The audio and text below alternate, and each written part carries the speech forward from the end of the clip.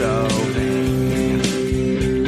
I'm pretty sure this song is about I'm so vain. Don't you think this song is about me? Don't you? Oh, today is Tuesday, February 23rd, 2021. My name is Joe Betance, and I am the host of this Joe Betance show. I can't even do a jokey one for today's episode. Today was such a dramatic day. What an awful day. But we're going to talk about it right now, right here, in only one place. It's this Joe Betance, right here, on Afterthought Media.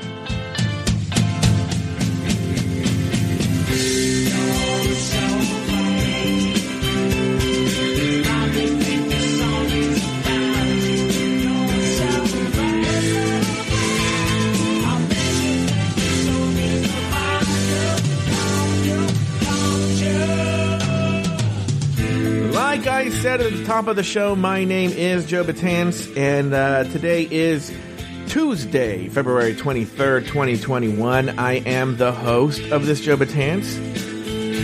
I'm the only host. In fact, it'd be really weird if there was a guest co-host. A guest host. It'd be weird, because the show's called This Joe Betance. Unless there's somebody else named, I guess my dad could do it. There's also another Joe Betance, but that's a whole other story. We don't have time for that story today. Let us start the day. Let's start the day off. I don't even know if this story will take the whole time, but it was still very dramatic. So I woke up this morning and talked to Aiden in the morning. Why did we talk this yesterday morning? We did. I don't know. Talked on the earlier side. Good little conversation. And then I bought Aiden a little present. It was the tahine, as you know, and then also this chainmail scrubber for his cast iron skillet. Okay, a chainmail scrubber for his cast iron skillet. And so I was like, all right. And he gets it and he loves it. And actually, I think since we've spoken, he's tried the tahine and he loves it. He loves the tahine. Okay. Because it's the greatest invention ever. And but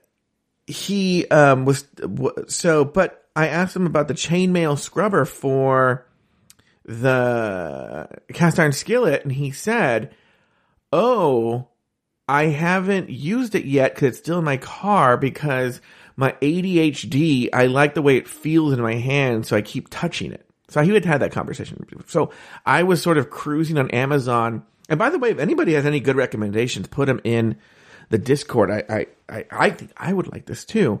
But like really cool fidget toys that that have really good tactile sensations, like whether they clickety clack. I think personally I would like squishy things, things that you can just squish. I think I would like that. So I was cruising through that, and then I was like, okay, well, now it's time to go. I think Aiden got to work, and I was like, now I'm going to go downstairs and make my diabetes-friendly breakfast. Oh, because by the way, I have not updated you. I did finally take my blood sugar. I just skipped Monday. I was like, this is not going to be pretty. I took my blood sugar on Tuesday morning. Now, this is after, over 24 hours, and it wasn't like criminally high, but it was very high. It was like on the high side of, it was almost I would be really sad high. So I was like, holy fuck. Why was my I still don't know why my blood sugar was so high. I had worked out on Monday and I had eaten right. And I don't know if I drink as much water. There's all these weird guys. It is such a cast of unknown spells and recipes for your personal blood sugar. So I actually have a thing. It's like a canister for drinking enough water. I'm going to do that today as an experiment, but I don't think I drink enough water. That's what I'm telling myself. I don't drink enough water. Because my blood sugar was just it should have come back down by that point. And even now, this morning, today's Wednesday. I gotta tell you guys something. Today's actually Wednesday. It was still a little higher than usual, but this was now on the higher side of normal. So it sounds like it's taking a long time to come down. And I got to talk to my doctor about why because I need to be able to have a slice of cake one day and not have 3 days of high blood sugar. So we'll figure out. That's a whole diabetes topic to talk about. Anyway, I'm making breakfast, and my mom hears me making breakfast, and she comes downstairs, and she just looks miserable. Now, sometimes she looks like that when she hasn't slept. But I ask, and I go, good morning. And she's like, ugh.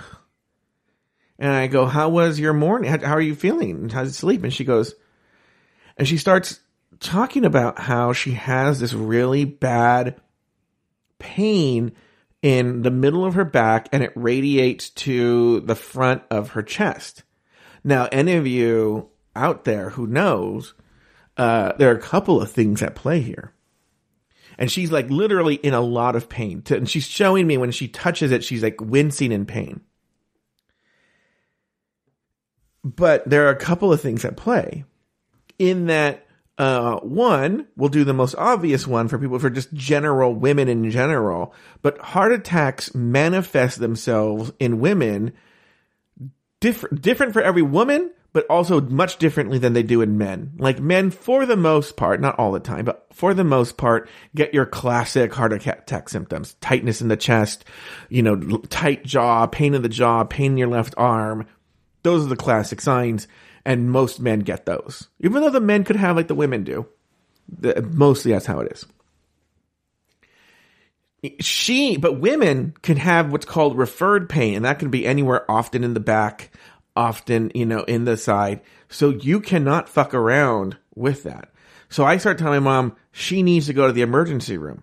Compounding that, I don't know how much I've talked about my mom's health. My mom has some very minor health issues, but serious issues that could also be causing this. I don't want to go too much into her health history, but there are other factors that could be at play that she should go to the doctor to get it checked out. And my mom is just so fucking stubborn. She is so stubborn, and she's so mad. She's like, she's not going to go to the doctor. Why is she going to go to the doctor? Just for them to tell her that there's nothing wrong with her, blah, blah, blah, blah. She doesn't want to go to the doctor, doesn't want to go to the doctor, right? So I get so frustrated because then she goes outside to sit outside to eat her oatmeal, and I'm still in the kitchen cooking, and I hear her groaning audibly in a lot of pain.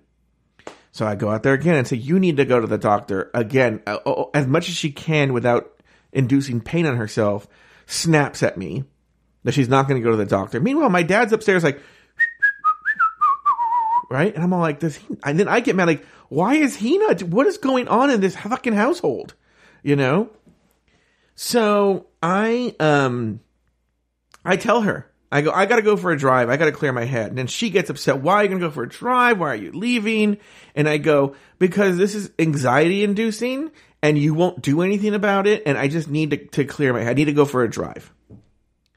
So I leave. I go for a drive. And then my mom texts me, oh, I feel better, which I didn't believe. Please come home. And then I get another one. Actually, I turned around anyway. And she goes, your dad has agreed to take me to the doctor, right? So I get home, and they're getting ready to leave, and they go to the doctor. And now I'm freaked out. I'm like, it could be a million things. It could be some very serious things. It could be like a heart attack. It could be something having to do with her liver or her pancreas or even her kidneys. Like, it could be a lot of things, It could also be nothing. And so I'm a little anxious. Thank God I'm on some sort of psychotropic drug. So my anxiety is, like the psychotropic drugs don't make you like at least not me, zonked out where you don't feel anxiety, but it keeps it level, So they leave, and, because of COVID restrictions, my dad can't go into the hospital, but he can sit in the parking lot, and that's what he said he's going to do. So I don't want to be home alone going crazy. So I call my brother. My brother's golfing, coincidentally, with my uncles, my dad's brothers. And he goes, okay, I'm leaving the golf course. I'm going to go home right now. And so he's on his way home. I'm going to his house. My sister-in-law's like getting ready for us to get there. And like right when I get to my brother's house, my dad calls and he's like, hey, I'm going to pick up some food to eat. Do you want anything? Because, okay, we'll explain what that means in a second. And I go, no, at Mike's. And he's like, he freaks out. He's like, why are you at Mike's? And I tell him exactly what I told you guys. Like, well, you're going to be in the parking lot. I don't want to be home alone. It'll make me more nervous. And he starts screaming. I'm not going to do a pretend scream about how my mom had made him promise, because my dad's diabetic and she's so worried about him, his blood sugar dropping, that she made him promise that he would go home and eat something. So I'm like, okay, well, I'm going to go home then. Then he gets all nasty because he's crazy. And he's like, no, obviously you care more about your brother than me and you just stay there. And I was like, no one knew that this was you guys made this up and now I'm in trouble. Right? So I call Mike and I tell Mike, like, look, I got to go to the house. Dad's freaking out now because I went to your house, and he's like, my brother, obviously, just as much as I do, understands how crazy my parents are. So, he's like, okay, well, he's like, and he tells me, look, he would rather be at the house just waiting to hear what happened with my mom than just because he was saying that the golf course was sort of like, a mess to get out of. So in case he wanted to be close by, because my brother actually lives close to the hospital where my mom was. He was, I'd rather be just close to the hospital in case there's something really wrong. And so, so he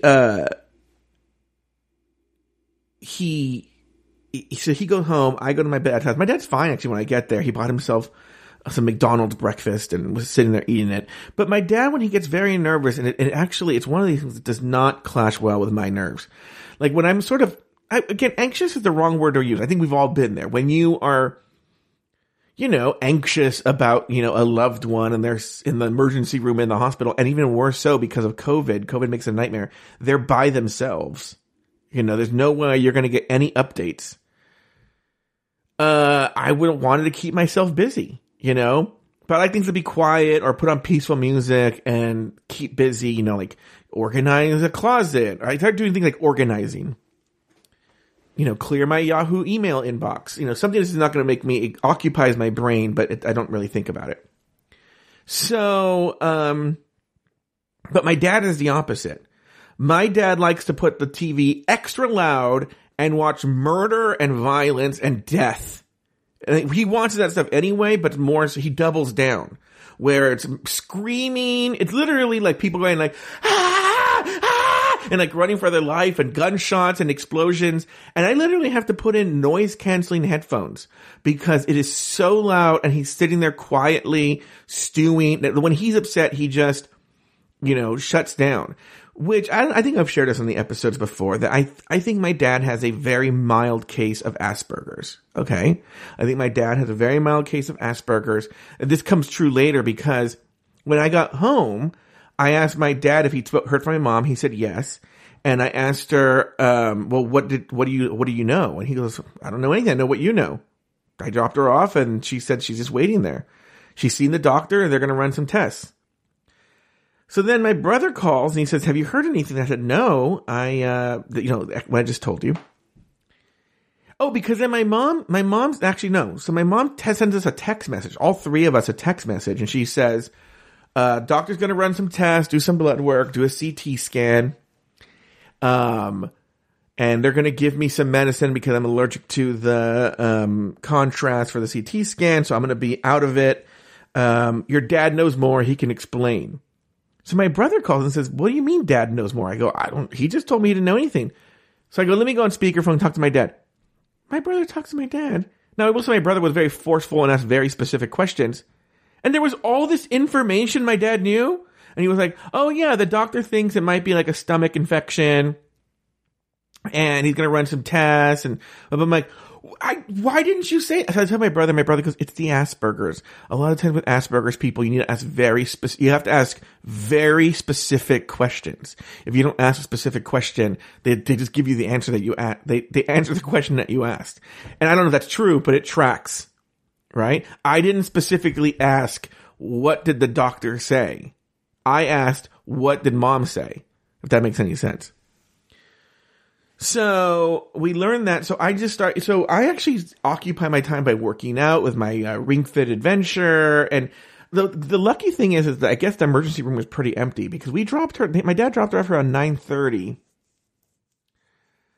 Around 11:30, she was already drunk from the Benadryl, and she wrote to us, just literally nonsense. But we got the gist that they were taking her into the CT scan. And then I would say an hour later, I'm sitting here keeping myself busy, and my phone rings. It's my mom, and I go, hello, and she's drunk. She's like, hello. I'm like, hello? Tell Dad to come pick me up. And I go, okay, but what did the test say? What's wrong? And she goes, nothing, there's nothing wrong with me. And I go, all right. So I tell my dad, hey, Mom called. She sounds really drunk, but said that the test came back, negative. There's nothing wrong with her.